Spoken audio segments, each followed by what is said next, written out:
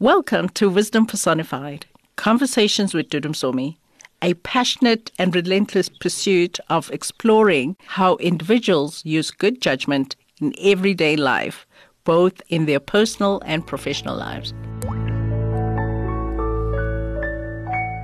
Hello, welcome to another episode of Wisdom Personified, Conversations with Dudu Msomi.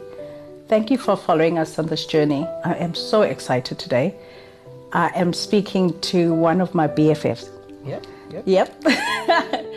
Tara Fela-Durotoye. Remember how long it took me to get that? So we have to give her a round. She's the founder and CEO of House of Tara International. It is a beauty and makeup company, and it's really one to know. And I really would like to invite you on this journey as I chat to my friend. How are you? Excellent. Always lovely to be with you here in South Africa. Yeah. Always lovely. So, I always try and find tricks to get you here. yes, any opportunity. Tara, you look stressed. Come to South Africa. Tara, you look slim. Come to South Africa. Anyway, but thank you for making the time for us. Pleasure. Pleasure. We speak about a whole lot of things, but I don't think I've ever asked you, what did you do for your pastime when you were young? What did you do for fun? Daydreaming. Really? A lawyer that daydreams? Yes. I love to read and, just go into the world of the writer. Of course, how a bit of a traumatic experience I had as a child. So every opportunity to kind of, travel away from my reality, was something I was always happy to do. And so reading was a great pastime for me growing up. And you still do that, isn't it? Yeah. Yes, I do, but not as much as I wish. Yeah. Can you imagine? You're always so busy. Yeah. And what was the vision you had for your life? I mean, even though you were going through a difficult time, I'm sure something helped you through that. And are you living what you thought you would? So I thought I was going to be a successful lawyer, a very successful lawyer. Well, at least you got that right. You got to be a lawyer. Yes, but I thought I would be practicing and I would speak Spanish and French and I would be married to this amazing guy and have an amazing family. I didn't get around to practicing law, but I would say that I'm a successful entrepreneur. So in a sense, the success is still there. And, happily married. And that's, our hubby. Yes, I think it's one of the high points of my adult life is my marriage to this amazing man who's extremely thoughtful, kind, giving and generous.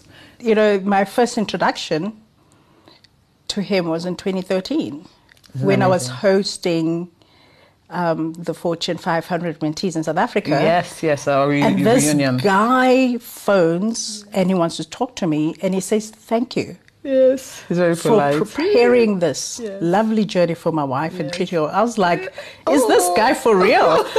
Wow. But I mean, after all these years, he's still the same, right? Yeah. And every time I just think, golly gumptious, wow, amazing. Yeah. Who has been the most influential person in your life and how have they been that? When I read that question, if I wanted to give a political answer, I would give somebody else's name. But you're my friend, and I can be real with you. I believe without a doubt that Fela, my husband, is definitely the most influential, who's been the most influential person in my life, especially in my adult life. And why? Because, of course, because of my childhood. It's great to be able to be in a space with someone who loves you unconditionally, cares, pays attention, wants to nurture you to be the best that you can be. And then seeing the example of leadership of a man who's committed to his country, committed to his family. He's definitely the most influential person in my life, and seeing how kind he is towards people, giving towards people, given to his country as well. Yeah, which most people misunderstand, because I think when he was running for the presidential office, people just thought, why would this guy And to understand, I mean, I met him when did I meet him? Yeah. And already I called you and I said, is he going to ever become president of Nigeria? Yeah, because he just oozes love for Nigeria. Yes. I've never, yes. I love Nigeria because of things fall apart. Yes. You did a good job. Yes. And, you know, but I've never come across a human being so in love with his country. I thought I loved my country. I know. Fela is extremely passionate. And people misunderstood because many people are not patriotic. So they can't relate and they can't understand that this could be sincere and this could be real. Because there are very few people who are that way. Without wanting something yes. Yeah, but financial benefits out of it, yes. you know. So they can't believe it because there are more people who are not like that than people who are actually that way. And I think to a large extent, sometimes when we see people and we can't explain, because we can't relate, then we have to find reasons why. You know, you look at a successful woman and then you say, well, she's successful because her father is successful, or, oh, she's successful because her husband is successful. There's always one reason why they're successful. It's almost like you're trying to make a point to say, well, the reason why I am not this way is because I don't have what this person has. Yes. So what's really the most important thing? What's truly important in your life? Relationships. I think that the world is, I mean, thinking about my entrepreneurship journey, it's still relationships in terms of people. And you were there yesterday when I was speaking at the conference, and I made a point to say, if there was one advice that I would take, I wish somebody had told me before I started my entrepreneurship journey, is the importance of people. Right? And it's still the same thing even in our general world, whether as a married woman or as a friend. It's still relationships. It brings color to the world. It brings color to our lives. It brings variety. People are different. We were together in Spain just a month ago, and I have lovely memories of that time. I was here in 2013 for the reunion in South Africa, and I thoroughly enjoyed that time as well. I was in the mall today trying to get an Uber, and Lagos sent a message saying, you remember the hotel you stayed in that you forgot your shoes, right? Did you forget shoes? At some point. Okay. The last time you were here, and it was nice to have those memories of us in the last 10 years, and to think that even now, here I am again because of relationships. So I think it's so important, and I wish that we would appreciate people more and see them for who they are, be less judgmental, accept them for the beauty that they bring to the world, and love on them. And I mean, the one thing that we did share was the pain that we felt when some of the violence was happening in South Africa. And to kind of say, because of the people I know, I can never see a person as an outsider or even inflict pain on them. And it was nice to see that in some areas where we even disagreed, we made a point to say, you know what, remember that we are sisters. Remember that we've built a relationship, and this mustn't affect that relationship that we've had over the years. We started to share pictures of, years, different times when I was in sabbatical. Because it is painful. It is. Because it's like we all get into our little corners and try to defend our country. Yes. Like the Nigerians, and you were like the South Africans. And we're all patriotic about our countries. Exactly. But ultimately we're Africans. Yes. That's most important. Yeah, absolutely. I know what makes you special to me anyway. What do you think your unique value proposition is? I think it's my positive energy, my warmth. And the energy. Yes. You don't stop. Okay, so you agree. I mean, most of the time I'm concerned about you. You're dizzy. Tara, I'm dizzy in South Africa. I feel dizzy looking at you on social media. Yes, it's like too much. I can't. I thought my life was hectic. Yeah, but somehow you still feel grounded in that. How do you do that? Nature. Also being aware of my shortcomings and my frailties. And understanding that the world is such a, fragile place. So there's a strong sense of knowing nature, being close to nature. You know how much I love the greens. I would do anything to have my feet on ground. I think that helps to be grounded, but also realizing that, I'm not a superhero. And as much as I would like to be a messiah and save the whole world, I have a lot of shortcomings and things that prevent me from being all that I want to be. And I think the reality of that is what makes me remain grounded. So you're the founder and CEO of House of Tara International. You are a pioneer in the beauty and makeup industry in Nigeria. I'm trying to get you to come to South Africa. Yes. I love your product. What has been the most challenging experience as an entrepreneur for you, and what can you share with other aspirant entrepreneurs? I've had many, I think, at different stages. In the growth stage of the business, there are different challenges. But one challenge that I've experienced, if it didn't happen in the growth stage or happen in the startup stage, it's something I would never forget and still has a strong impression on me. And it was when my products were counterfeited in China. Wow. And I remember going on a business trip to China, and I went to an open market. And a lady recognized my accent, that I was Nigerian, and asked me if I was interested in Tara products. And I was shocked, especially since you're not exporting. Yes, to China, right? And she felt a need to convince me, and so she took me into her store and brought out her books, her receipt booklets, to show me how great the product was and how much they were exporting to places like Congo, Cameroon. And it was like my world was coming to an end at that very moment, because when you've built a brand and with sweat and blood, you feel like it's such a part of who you are. And to just have that one person taking advantage of that, it was heartbreaking. And of course, the Nigerian market was completely flooded by that. We lost a lot of revenue based on that as well, because now the price was like half. And the packaging was almost exactly the same. Like, it was difficult for people to be able to tell the difference in terms of the packaging. And that was one season where we decided to think about how could we fix this problem. And we realized the problem was bigger than what one company could do. We engaged the government, and of course, coming from a country like Nigeria, where regulators don't do what they're supposed to do, our business really, really suffered. We suffered decline, and you're competing with yourself in the market, where people are buying Tara because they think it's Tara and it's not really Tara, but then they've bought Tara. And it's one of the most challenging seasons. And I'd like to talk to aspiring entrepreneurs to say resilience and having a very, very strong capacity to manage challenges is one of the strongest skills that entrepreneurs need to have. Your mental health is so important, and you have to surround yourself with a lot of positivity, because when you go through these sort of traumatic seasons, whether it's fraud in your business, or whether it's counterfeiting in our own space, or it's government regulations that have just suddenly changed overnight, or it's double taxing in our case, where we're taxed federal level, state level, local government level. It's ridiculous, right? And you keep doing this and keep trying as hard as you can, and you're hit with all these challenges day in, day out. You've got to be mentally strong. And so I'd say to entrepreneurs, learn everything you need to learn in business school, but remember that your mental state is going to be one of the things that helps you to protect you, to stay resilient in tough times. And you're still plowing through it, eh? Yes, we have to keep at it, because the vision is beyond our current challenge. And the challenges haven't stopped.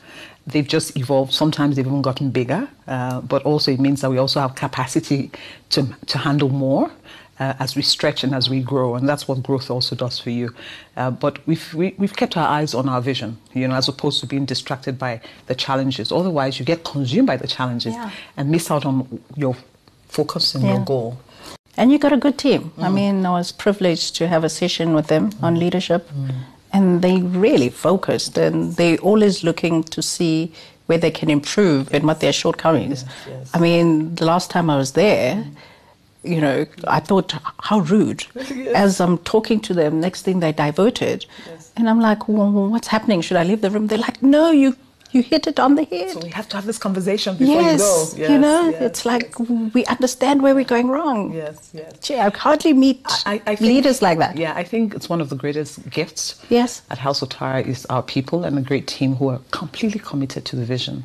And this also I said at the conference yesterday, and I wish I had learned how to be a good manager, but also a good leader earlier. And I think the company would have gone much further.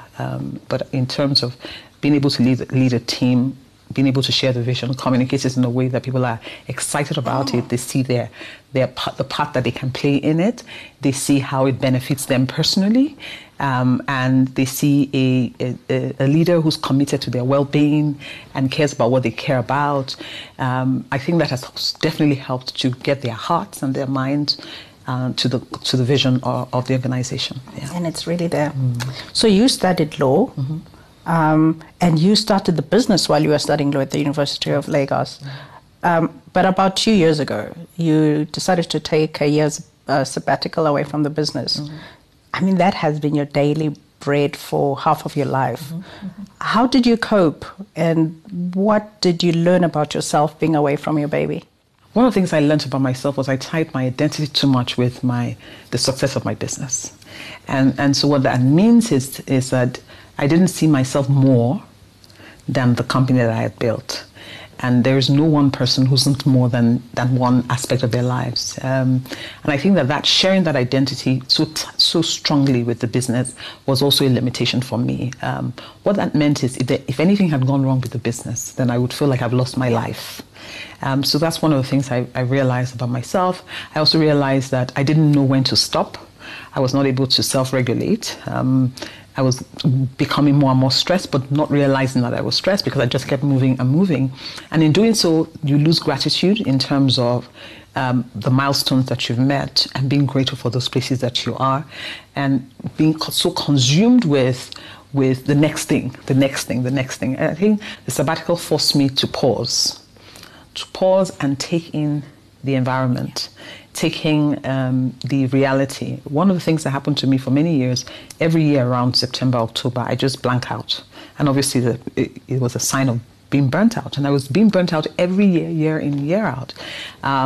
If you look at my profile, I was a pioneer of this and that, and pioneer of this and that. So it seemed like I was constantly doing new things, constantly being in front of the market, constantly being innovative. And the pressure of trying to stay relevant, the pressure of trying to sustain that relevance was draining on any one person, on any one visionary. And the sabbatical forced me to, rethink these things and reprioritize and say, well, there's some places that we have not done well. And it's okay for us to learn from our mistakes. The places where we've succeeded at, let's be grateful. Let's appreciate those moments. Let's take it in and enjoy every moment of it, as opposed to saying, well, what's next? But also the one thing you realize, you've built a business. The fact that you can walk away and come back and it's still standing. Yes. And also giving the leadership team the opportunity to be without me being in every decision, in every corner, in every cough, and every smile. To let a team explore their own potential. And it was great because many a times people say when there's a challenge, you sort of feel like Tara is going to fix it. But when I wasn't there, it forced people to begin to rise up to the occasion. And it was nice to see what they were able to do in that season. Yeah. And I was grateful that you came to spend time with me. Yes. That was nice. Yes, I followed you everywhere. I mean, it was nice to be able to, I remember when my assistant called you to say, well, Tara wants to come to South Africa. And you're like, does she have meetings? And she says, no. What is she going to be doing? She's going to be following you around every day. And you're like, really? How is that possible? And it was the capacity to just pause, right? And I would go with you to the gym. Yes. Even though I couldn't do any of the exercises. Yeah. I keep telling people, just because I've gained does not mean I'm not fit. It's unbelievable. I couldn't do anything. Yes. Like I was like, but I'm slimmer than her. Yes. What does this mean, right? Yeah, precisely. Terrible and shameful, actually, shameful. But it was nice to be able to go with you to the restaurants and eat and theater, and just have a good time. Yeah. And then go back home refreshed. And even you went for a board meeting. I sat outside the door. Remember? So that was nice. It was nice to be jobless, really. Yeah. To just be like, nothing to do. What are we doing today? Yes. Are you going to the gym? Okay, let's go. Let's go. Yeah. Anyway, entrepreneurs usually cite access to capital as a barrier to starting a business. I know you were once denied a bank loan that you desperately needed. What is the wisdom you can share with entrepreneurs to overcome their finance hurdles? I think sometimes the banks need to be reassured, and the reassurance is how well are we banking our revenue? Sometimes with businesses where you have a lot of small cash coming in on a daily basis, there's a tendency for that cash not to be banked in some cases. If you can do that, then it can help the banks to have faith in your ability to repay. I think relationships are important yet again. For us to have that facility, it was somebody who knocked on somebody's door. My mentor picked up the phone and called the MD of the bank and said, listen to this story. I believe in what she's doing and I want you to. Sometimes people just need to do that sponsoring, right? And just open those doors. And that's exactly what she did. And she coached me and said, these are the questions she's going to be asking you. Make sure to answer this way and that way, because when you answer this way, then you can get attention. And it was great to be able to see that, yet again, this was a banker who was committed to small businesses, but I was fortunate to have access to his ear at that time to be able to get that access. How do we undermine? I always say, no matter how successful you think somebody is, you can always still help. And even successful people are always receptive to help. Yes. So having a sponsor is always welcomed. Absolutely. Absolutely. And I say to people sometimes, as I've grown also, because to whom much is given, much is also required. If you're someone who doors have been opened for, you need to be able to open doors for other people. And many times I realize that when I network, I'm more deliberate about networking, because many times the connections you're making are not just for you, they're for somebody else. Yes. And so I'm more intentional in how I network because I'm thinking outside of just me in particular. And as women, the one thing that inspired me with our trip around Spain, that we had a session around the table as the four of us, and we said, this is unacceptable. Yes. What are we going to start doing for each other? And we, Yeah, it's nice that we travel. It's nice that we call each other and have nice chats on our WhatsApp group and take pictures and send about the weather and when we are. But it's also important that those relationships are beneficial, economically beneficial. Yes. So if I see a board appointment coming up, I should be able to recommend that, you're looking for somebody international. Yeah. This is my friend who I can vouch for that can join this board. You can also look for business opportunities for my products to be distributed in South Africa. As I'm always. Yes. So it's great to have those conversations. Because women spend time complaining that we don't help each other. And we can be deliberate about it and intentional. Yeah, I'm more intentional about it. It may not come to us naturally, but I think we're intentional. We can work at it. Yeah. What is the one behavior or trait that you have observed that ruins leaders, and how can other people avoid falling foul? Sycophancy and not listening to counsel. And believing your own hype. And sometimes when you become successful, there's a tendency for you to have seen so many successes that you think that you would always know it all. And sometimes the knowing it all is not even conscious, it's unconscious. You're with your team of people who don't give you feedback because you've trained them not to give you feedback in your attitude. And so therefore, when the team sees that there's something wrong, they don't tell you because there's a tendency. They know that a tendency for you to, be defensive and sometimes take negative actions against the person who's giving that feedback. So one of the things I always say to my team is, culturally, this may be a problem where we're raised in a way in a patriarchal society where you don't speak to your elders and what have you.